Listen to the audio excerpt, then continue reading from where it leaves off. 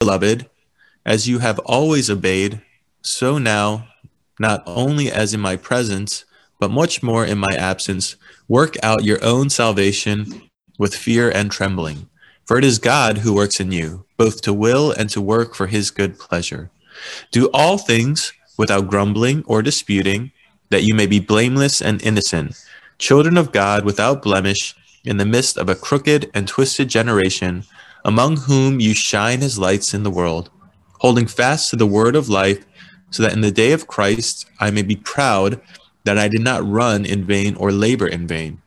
Even if I am proud to be poured out as a drink offering upon the sacrificial offering of your faith, I am glad and rejoice with you all. Likewise, you also should be glad and rejoice with me.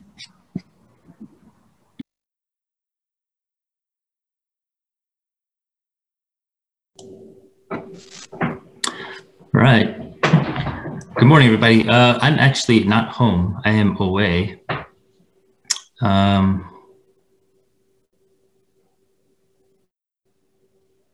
Fred, is this screen still being shared? Oh, there. Okay, there's everybody. I'm not home. I'm away. I'm on a personal retreat. But I want to introduce the guest speaker for today, Pastor Chris. Pastor Chris and his church, they've actually invited me to preach at their retreat for two of their retreats. So, I got to know him and his family as we got to share in some fellowship there. And a great family. He's married to Catherine. They have a son, Eben, short for Ebenezer. And coincidentally, Catherine's father is a minister in the PCA, and they were missionaries to Turkey. And when I first started, I was in the PCA, and I got examined in the PCA. And I remember her father, because she called me out on a very bad mistake I made during oral exams, because I was talking about how Moses succeeded Joshua, and of course that didn't happen. Joshua succeeded Moses, and so he raised his hand and he said, "So how did Moses succeed Joshua?"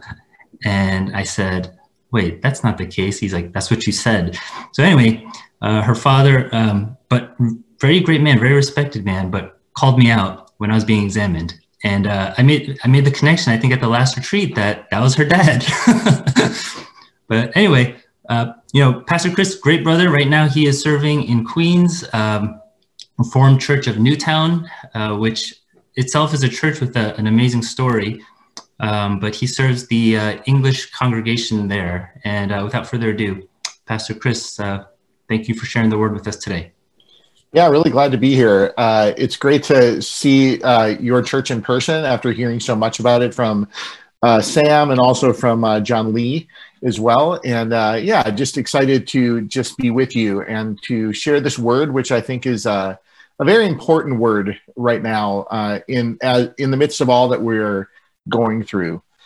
When I was a kid, my sister and I would get into fights pretty much constantly.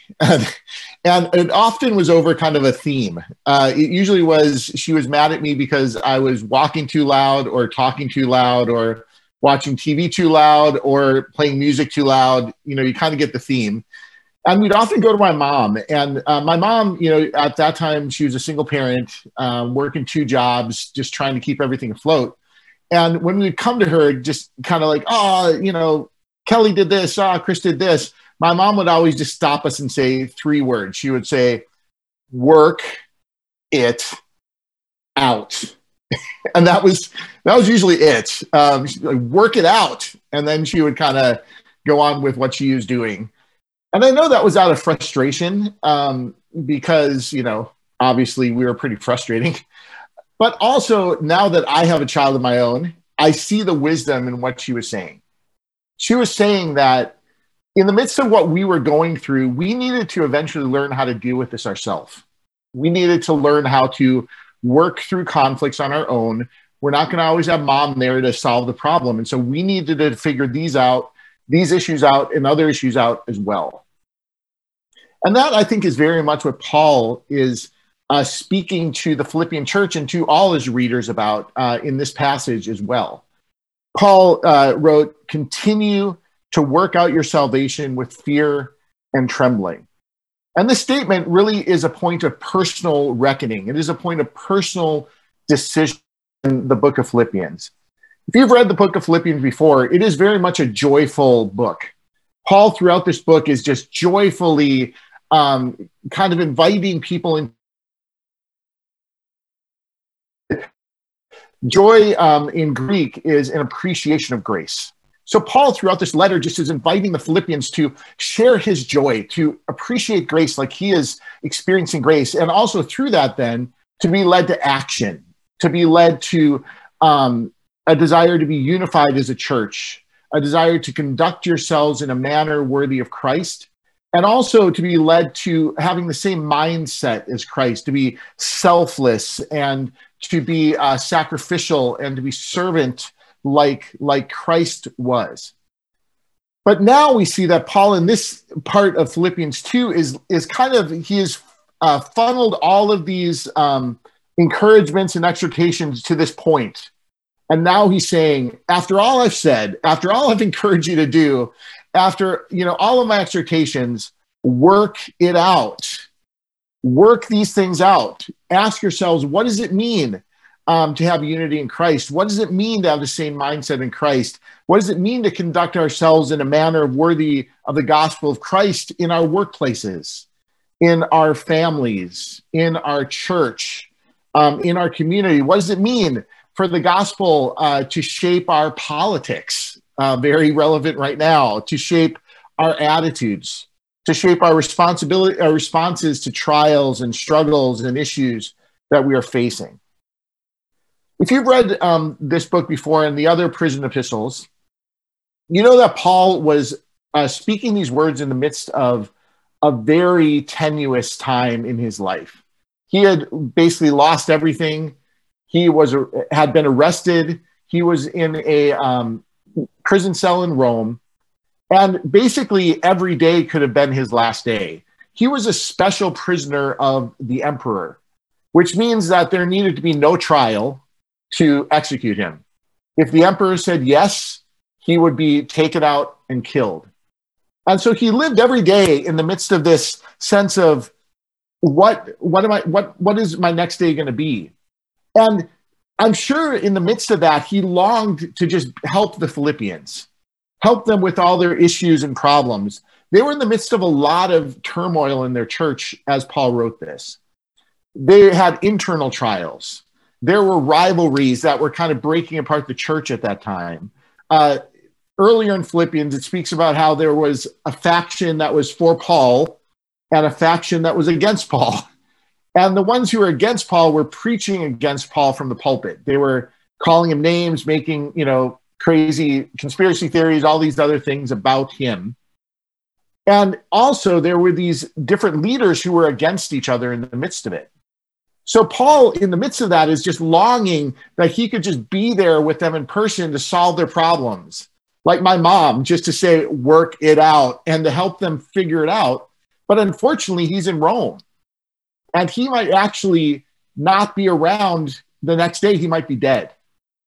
And so in the midst of that, he is encouraging his people to work it out, to work out their own salvation, to really think clearly and deeply about what it means to follow Christ in their lives. Not just to believe, but to actually live their faith in a very intentional way on a daily basis.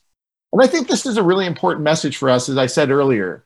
I mean, we're living in the midst of this pandemic where it's caused probably a lot of hardship in many of your lives. And if anything, it's caused just a lot of annoyance and struggles for us. I mean, wearing masks, social distancing, Thanksgiving's coming up, and the CDC is saying we should only be gathering with immediate families. We shouldn't travel. All those things are hardships and struggles. And I'm sure there are some of you struggling in much deeper ways as well. Depression, anxiety, fear, worry, financial struggles, all of these things. We're also in the middle of political divides that are not just tearing our country apart, but tearing the church apart. I don't know about you, but I know in my family, if I met with my extended family over Thanksgiving, we'd be having a lot of awkward moments talking about politics at this moment. because we have a lot of divides in our family politically.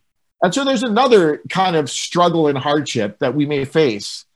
Also, as was mentioned in the prayer earlier, we are in the middle of cries for racial justice that are causing other divides in our society as well. We're in the midst of massive global suffering and a lot of mental health issues as well. I mean, I am as well as being a pastor, I'm also studying to get a master's in counseling as well. And I'm very aware of just the emotional struggles many people are going through in this time, that you may be going through, that I am going through as well in this time. So in the midst of all of that, how are we to respond? Our faith can just seem distant at times. It can be a struggle at times to really understand how do we respond. And so Paul's exhortation for the Philippians who are going through their massive struggles and uncertainty, and also I think for all generations of Christians in the midst of the various struggles and tragedies and issues, is to work it out, to really think deliberately and intentionally about how Jesus Christ, as our Lord and Savior, the demand of Christ on our lives, and also the joy of Christ in our lives, and the joy of God's grace upon our lives, how that shapes us. And sometimes that's going to come easily. I think sometimes that will be a very clear answer. We will understand it. Well, we will know what to do. But sometimes we will not know what to do. It will not be an easy answer. We will look in scriptures, we will pray, we will discern, and we will go, I still don't know, God. But still the response is, work it out. Keep working to have the mindset of Christ in our lives and to conduct ourselves in a manner worthy of Christ. So today we're going to seek to understand that call. What is Paul saying to us when he says, work out our salvation with fear and trembling? And then we're going to look at how we respond to that in our daily life. And we're going to focus on that through the example that Paul gives in this passage about grumbling. So let's firstly look at the call that Paul gives here. We just read in verse 12, Paul said, therefore, dear friends, as you've always obeyed, not only in my presence, but now in my absence, continue to work out your salvation in fear and trembling. And that last line, I'm sure if you've been in church for a while, you know that that can be a pretty controversial sentence. It can be used by different Christian groups to say things like, well, yeah, Paul said it. Our salvation's our own. You know, we have to work it out. We are making salvation happen on our own. It is, we have to earn our salvation by good works. And we should also then tremble out of fear of God, because God might be angry with us and smite us. So we better tremble as we're trying to earn our salvation as well. But this is kind of a sort of fake news in the biblical sense. You know, in the same part of God helps those who help themselves. Because we can see pretty clearly in this passage that Paul is not talking about salvation, but he's talking about obedience here. We just read that Paul is talking to his friends. He calls them friends. He says, my dear friends, as you have obeyed in the past when I was with you, now obey in my absence.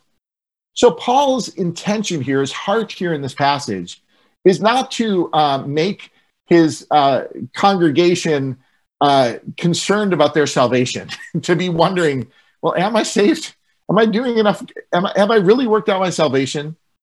But he is speaking to friends who have received salvation in Jesus Christ. If you read through the whole book of Philippians, you'll see very clearly that Paul says he is very confident that they have received salvation, that they are part of God's new covenant people. Paul is very clear about that if you look later on in the book of Philippians. So here Paul is saying, don't try to, salvation is not a jigsaw puzzle you have to figure out. It's not, you don't have to, it's not a puzzle that you got to go, oh, did I get it or not? That leads us to great insecurity. But our challenge and our joy as well that Paul is speaking about here is fleshing out our salvation, is living into our salvation, what we've received then to live it out. And Paul confirms this in the next passage. If you're following along with your Bibles, the next passage says, for it is God who works in you to will and to act in order to fulfill his good purpose. And it could seem that Paul is contradicting himself here. Paul just said, well, it's our work. And then now Paul says it's God's work. So which is it? Is it our work or God's work? And really, Paul here is not saying an either or proposition. He is saying a both and proposition. As we work to mature in faith, as we work in our ability to understand grace and recognize grace and live grace, and we strive to have the same mindset in Christ, what we are also experiencing is God working in the midst of our lives so that we will think about what is God's will and live out what is God's will to the glory of God as well. So Paul is speaking about this thing happening that we don't often even realize is happening.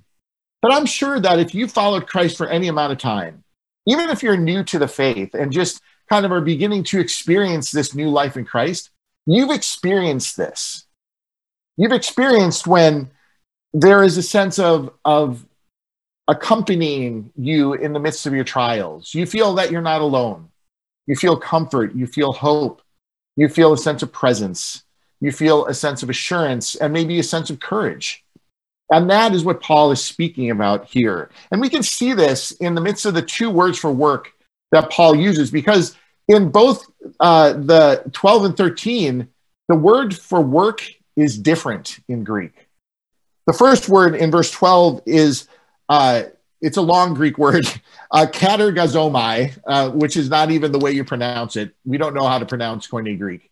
But in the English, revision of it, it's katergazomai, and it means to work towards an end.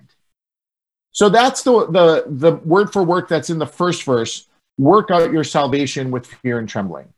And that word then is describing the task of the Philippians and our task in the middle of whatever we're going through, that we're called to keep going. We're called to keep faithful.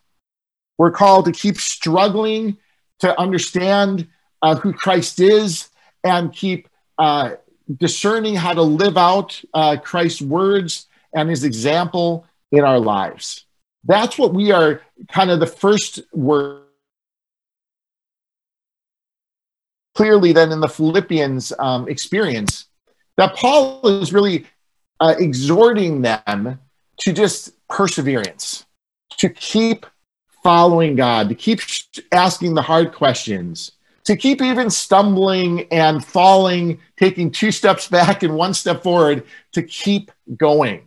And that's also, I think, our task in this time. I mean, I know I've talked to so many people over these past 7 months who just expressed how tired they are. And I know, especially as the pandemic and all of what is going on around us continues, there's just a sense of exhaustion. We're exhausted living in the middle of this pandemic. We're exhausted living in the middle of these political divides, where many of us find ourselves kind of in the middle of them. But the strength of the rhetoric on each side is so dividing, and it just can be exhausting to live in the middle of them. Also, we find ourselves living in the middle of just these large calls for justice. And I think it can be exhausting because for those of us who are advocating for justice, it's exhausting when you just don't see it happening. And when you see other voices going, well, no, all lives matter, or, this doesn't matter. And going, well, how do we process these things? And how do we keep going when it just seems discouraging? So in the midst of all of that kind of exhaustion, and I'm sure you're exhausted in your own ways as well. I mean, I know for me, my wife and I are super exhausted just doing this remote learning that we're all, a part of, or having with the DOE going back and forth about what to do. That's exhausting to us. And the invitation that Paul is inviting us to is in the midst of all of those situations we face. And everyone, from the mundane, I'm arguing with my wife or my husband, or I'm having a hard time just loving my kid. I'm disciplining them a lot. To, my coworkers are frustrating. My boss, they're micromanaging. Whatever it is, all of those issues, whether they're big or small, we're challenged to have intention in the middle of them, to intentionally ask the question, what does it mean for me as a Christian to walk through these issues with Christ? What changes? What challenges me? What encourages me when I ask that question? We're encouraged to an intentional life with Christ. And that is what Paul's bringing out with that first word for work. But we see in the second word for work that Paul uses when he's describing God's work in verse 13, for it is God who works, he uses a different word.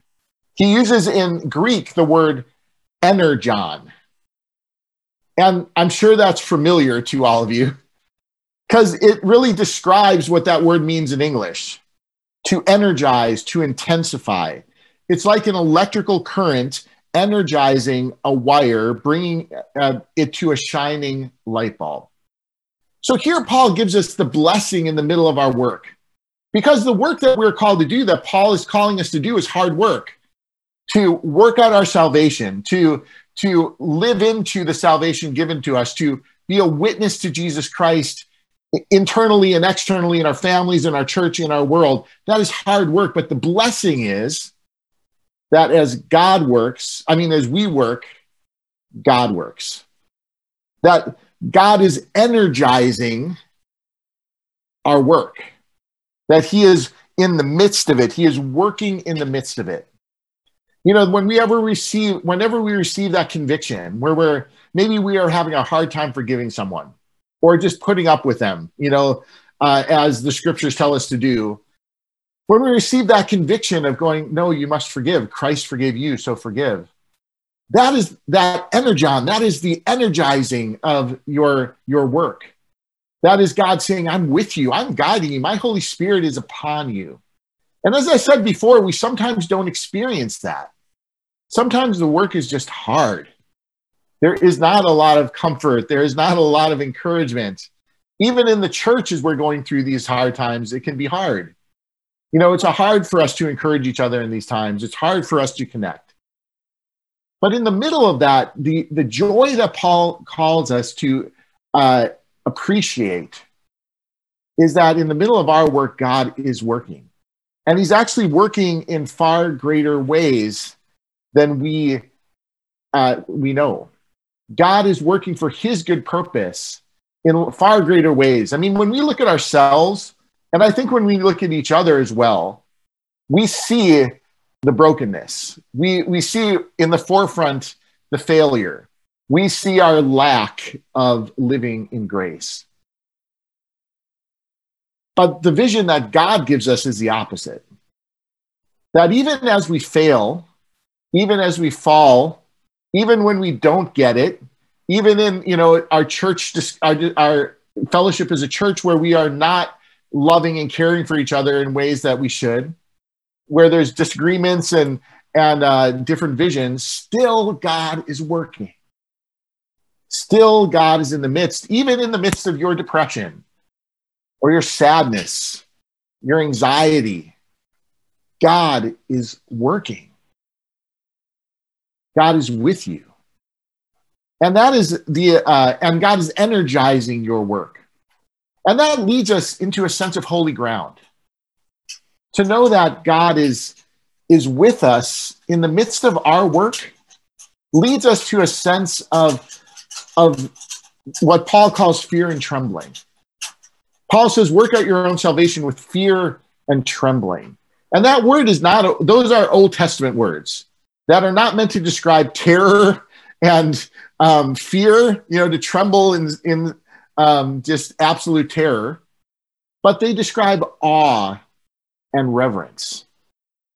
So what Paul is describing here is that when we are working, whether it's our own personal spiritual growth, like we are working to stay faithful in spiritual disciplines, to pray, to study scripture, to respond out of love to those who are different than us, to ask these questions, or as a church we're doing that. There's a sense that we're on holy ground, that God is here.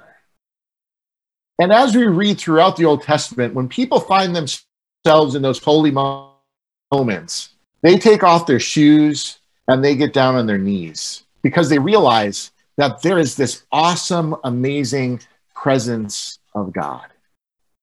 And Paul is inviting us into that perspective on just our daily lives with God. The daily grind of just going, what does it mean to follow Jesus in my family, with my friends, in my own life, in my work, in my neighborhood, in the city, in the world? That is holy ground because God is intimately present with us. So we're invited to have that perspective. That is, God is with us. There is an awe and reverence that is there.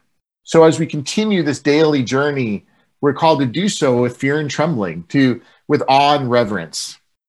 And so Paul then shifts in this passage. We see that as Paul speaks about the call, he then speaks about the response. And if you notice throughout Paul's letters, that is very consistent for Paul. Paul always starts with inward and then he goes to outward. And so we see that Paul does that here. And he does it in a way that we may not fully agree with even, or fully kind of understand, because he talks about something very specific here. He talks about grumbling. He says, do all things without grumbling and disputing. And that has led, I think, a lot of people to read this passage in separate ways, to look at the call and then break, and then look at this response as different than as connected with the call. But we see in this passage that both are very intimately connected to each other. Not grumbling and disputing is the way that Paul speaks to the Philippians about how they are called to work out their salvation in fear and trembling. And we could wonder, well, why didn't Paul use other examples? Why only grumbling? Why only disputing? I mean, there are so many other moral and spiritual issues that might be more important for us, that we might go, well, Paul, why didn't you use that? He uses one example in this passage. But we see that he uses this example, firstly, because it is needed in the context that Paul is speaking about. As I mentioned, the Philippian church is in the middle of turmoil. There is internal conflict, and also there's external persecution, and Paul is not there to be the mediator. So out of that comes grumbling. Out of that comes disputes. But more importantly, though, Paul is speaking about grumbling and disputes because those are exact opposite responses than what Paul is encouraging here. Paul is encouraging people to work out their faith intentionally, to work out their salvation in fear and trembling. Grumbling is exactly the opposite, and disputing is exactly the opposite of that, and leads to a vastly different outcome. The word grumbling in Greek is very interesting. It means a muttering, a murmuring. It could mean a low rumbling or a bad-tempered protest done in a muted way. And so I think by that definition, we all know grumbling. I know grumbling very well, and I'm sure all of you know grumbling. I mean, you might have just done it today, just as you're doing an errand, or even working with your family, going, oh, people are wanting to do this. We do that daily. And we could wonder, well, what's so bad about that? We all grumble. Everyone grumbles. But we see that there's a problem with grumbling because grumbling obscures grace. Grumbling, when we're grumbling, we never grumble. I never grumble. You might do this, but I don't know anyone who does this. We never grumble. Oh, Jesus Christ, I thank you so much. Oh, I thank you for my life. Everything's so great. I love you. We never do that. We only grumble about the frustrating things in our life, and we grumble without hope. Our grumbling is passive. You know, grumbling and anger, I think some people have asked me when I've talked about grumbling in the past, well, does that mean we can't get angry? That why we're going to be just pushovers? No one, you know, we can't respond when people are frustrating to us. But that's not the case here. In the scriptures, healthy anger is a very active thing. It is very active. It leads to justice. It leads to reconciliation. But grumbling is passive. Grumbling does not lead to any reconciliation. It just leads to resentment and frustration, and it leads down this slippery slope. It does not lead to joy. And it's the same with disputes. The word dispute in Greek is connected to grumbling. It means plotting against someone or selfish arguing.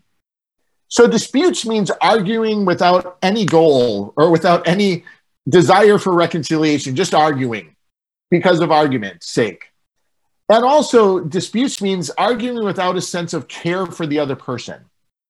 Arguing without acknowledging the other person as a child of God, created in God's image, and thus worthy of a basic level of respect and care and love.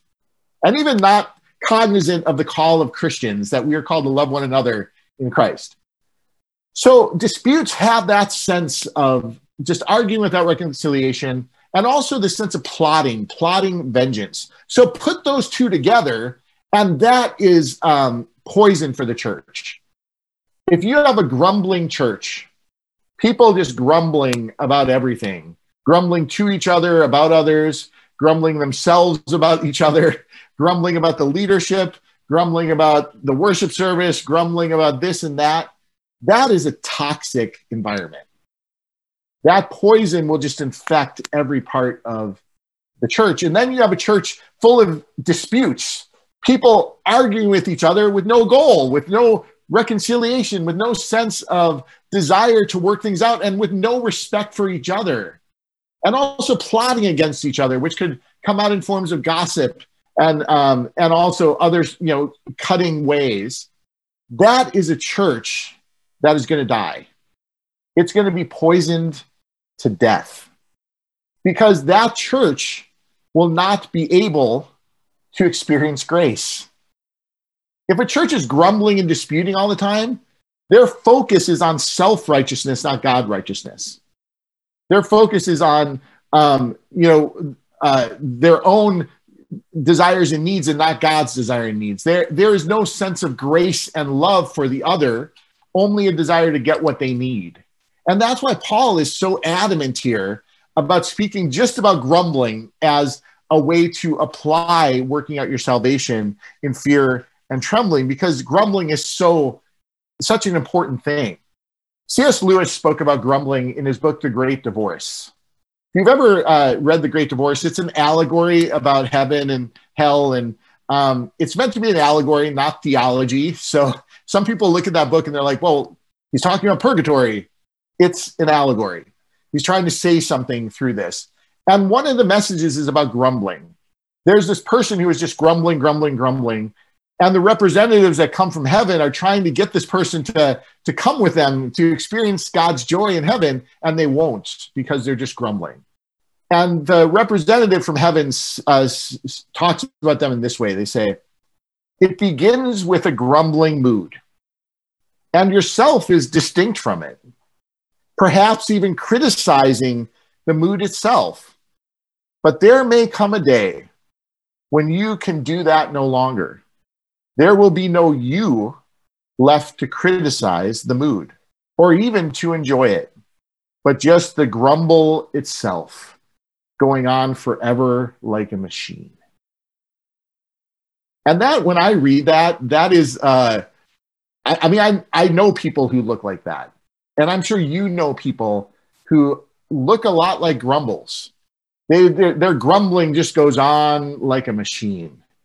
Or they're in danger of becoming a grumble. And I know when I'm in danger of becoming a grumble as well. And so I think Paul is trying to wake us up here, going grumbling can really affect your faith and your life. So be careful of not becoming a grumble. Paul says here, do not grumble or dispute at all. Like none, not even a little bit. don't do it. And again, we could say, well, that's not possible. Everybody grumbles here. We all grumble here. But he's really speaking about not just about our own personal lives, but he's talking about outward witness here. When Paul speaks about grumbling, after that, he gives a reason why we shouldn't grumble. He says, that you may be blameless and innocent, children of God without blemish, in the midst of a crooked and twisted generation, among whom you shine as lights in the world, holding fast to the word of life. So Paul is saying you shouldn't grumble because this is who you are in Christ. The word blameless and innocent describes what we are already. We are blameless in Christ. We have been made clean through his atoning sacrifice on the cross.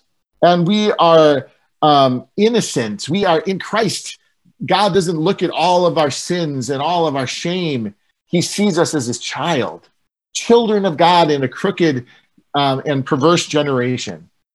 And so Paul is saying to the Philippians, this is who you are. But when you are not intentionally thinking about your faith, you become like everybody else. You become just as crooked and perverse, just as grumbling, just as disputing as everybody else. And that's really, I think, the tragedy of our modern church. And we can see it all around us, that the church looks a lot like the rest of society. We might be different, but often we're not different in positive ways. You know, we are known. A couple of weeks ago, we sang the song, you know, they will know we are Christians by our love. And I so wish that were the case. I mean, it is the case in some ways. But often, you know, they will know we are Christians by our judgments, by our politics, by all these other things. And so we can see here this kind of rebuke on us that the church needs to be known for something more than what everybody else is known for. We need to be known for being Christ people. And not even known for our good works, but known for lifting up who Jesus Christ is and honoring him and loving him. And so people who are blameless, people who are children of God, who are innocent, who have received that gift, they know who they are. And they lift up their Father in heaven. And so Paul is saying, know who you are. When you do these things, you forget who you are. And then he talks about being lights in the world. And that is then our work. That is our job. That we are called to be lights in the world. I mean, you know, I don't know any of you except Sam, but I'm sure, you know, you have many very important jobs that you do. You know, in my congregation, many people are doing all kinds of different work. A lot of essential workers, a lot of people doing very, very important work. But in the midst of that, the most important work we're called to do is be lights to the world. We're called to show who Christ is by our witness and by our word and by our actions. And when we are acting in ways that are not intentional in our faith, which is grumbling and disputing, then we lose that witness. Our light shines dimly, or as Matthew says, we put it under a bowl and nobody sees it. So Paul's hope is that as we seek to work out our salvation in fear and trembling, that we are doing it not just for ourselves, but doing it for the world so that they can see the goodness of Jesus Christ. And as we close, Paul kind of goes back to a personal kind of plea from that. He says, even if I am to be poured out as a drink offering upon the sacrificial offering of your faith, I am glad and I rejoice with you all. Likewise, you should be glad and rejoice with me. And after these hard words, this call to decision, this moment of kind of commitment, Paul ends with grace, which is a fitting end, I think, to a discussion like this. Because after, I think, all of these discussions about living intentionally our faith and about not grumbling and disputing, we realize, man, I fail at this all the time. I am not able to do this every day. There may be some days I don't do this at all. And when we realize that, we can just be filled with shame. and say, yeah, of course I'm not enough. Not a good Christian, maybe not a good person, just not good enough. But here Paul ends with this sense of grace. He says, rejoice, I rejoice, and I am glad for you. Rejoice and be glad with me. The word for glad in this passage is kairo in Greek. And it is has the root word of grace, which is charis. So the word for glad in Greek means to experience grace, to delight in grace, be conscious of grace. And then when Paul says, rejoice with me, the word rejoice in Greek means to mutually participate in grace. So isn't that an amazing way to end this kind of point of decision, where Paul says, what is most important is that you experience grace. Rejoice and be glad with me. Experience grace. Participate in grace together. That is the way that we live our faith out intentionally. If we are focused on seeking to experience and rejoice and appreciate in grace, then we will have a vision and a desire to ask those hard questions, to work out our salvation in Jesus Christ. Grace is the key for us. So I encourage you this week, as you go forward, seeking to ask those questions intentionally. What does it mean for you to work out your salvation in fear and trembling? What does that mean in your family? What does it mean in the midst of this pandemic? What does it mean in the midst of cries of racial injustice and the need for justice? What does it mean in the midst of overwhelming needs around the world and your own struggles? As you ask those questions, the most important thing for us to do, firstly, is to receive grace. To receive the overwhelming one-way love of God that is given to you freely. And as we receive a sense of grace and a vision of God's grace, as we are overjoyed with God's grace, then we want to take that journey of intentionally responding to grace. So I encourage you, my friends, to experience God's grace and then seek to work out your salvation in fear and trembling. Let's pray. Oh, dear Lord God, we thank you for your goodness and grace. We thank you, Lord, that your Son emptied himself of all but love to become a servant of us. He was selfless. He did not see equality with God as something to be grasped. He did not want to force his way to being the best in the Trinity, but he took the form of a servant. We thank you, Lord God, for Jesus Christ. Lord, as we seek to have the mindset of Christ and to work out our salvation in fear and trembling, Lord God, would you help us, Lord, to understand your grace and love so that we then could live out of your grace and love as we seek to answer the hard questions of how our faith connects with our lives, and especially how it connects with those questions that don't have easy answers. We thank you, God, that you are with us in far greater ways than we know. That as we work, you are working in far greater ways, and we are grateful. We thank you. In your Son's name we pray. Amen.